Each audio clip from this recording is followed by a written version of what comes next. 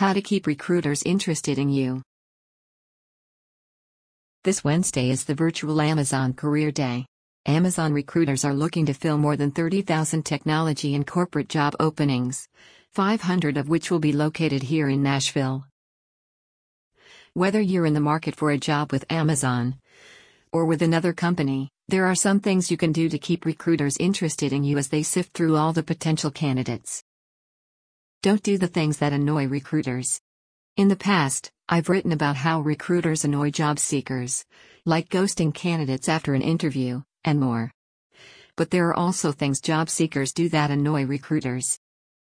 Here's a perfect example. A couple of weeks ago, I received an email from a colleague of mine who's a human resources and recruiting expert. She was clearly frustrated with some of the job seekers she's been recruiting to fill the open positions at the companies she represents.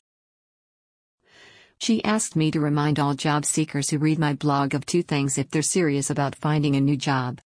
Check your email spam box, and answer your phone. 1.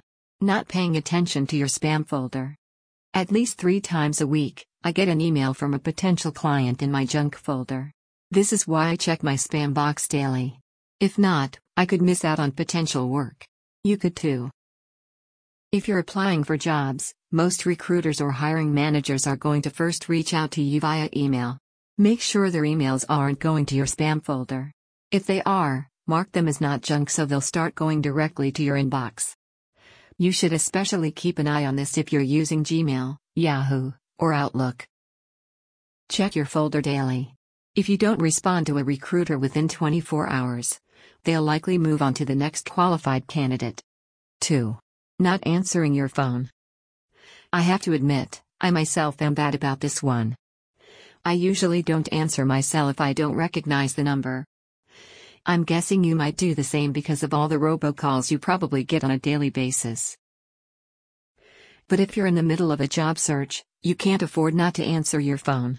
It could be a recruiter calling to schedule an interview with you. Familiarize yourself with the area codes and prefixes of the numbers for the various companies to which you're applying. Add this info to your notes about each company, so you can have a better idea of who it is on the other end of your ringing phone. Set yourself apart from other candidates. Imagine how boring it must be for recruiters to read through a ton of resumes and LinkedIn profiles that all look the same. Or having to listen to overthought and over-rehearsed elevator pitches, which don't lend well to a natural conversation. Every interview they conduct probably feels like Groundhog Day to them. They interview so many candidates who use the same canned answers, and ask thoughtless questions they could have found the answers to on the company website. How do you keep from blending in with these candidates? By following some of the out-of-the-box career advice I've shared over the years in this blog and in my on-demand programs. In fact, I've just created a new blog category to gather together everything I've written on out-of-the-box career advice. Click here to find advice guaranteed to set you apart and make you stand out from other candidates. Related posts. Dear recruiters, treat candidates the way you want to be treated. Are career fairs worth your time and energy? Modern interview advice to make you stand out from the competition. Collection, Out-of-the-Box Career Advice.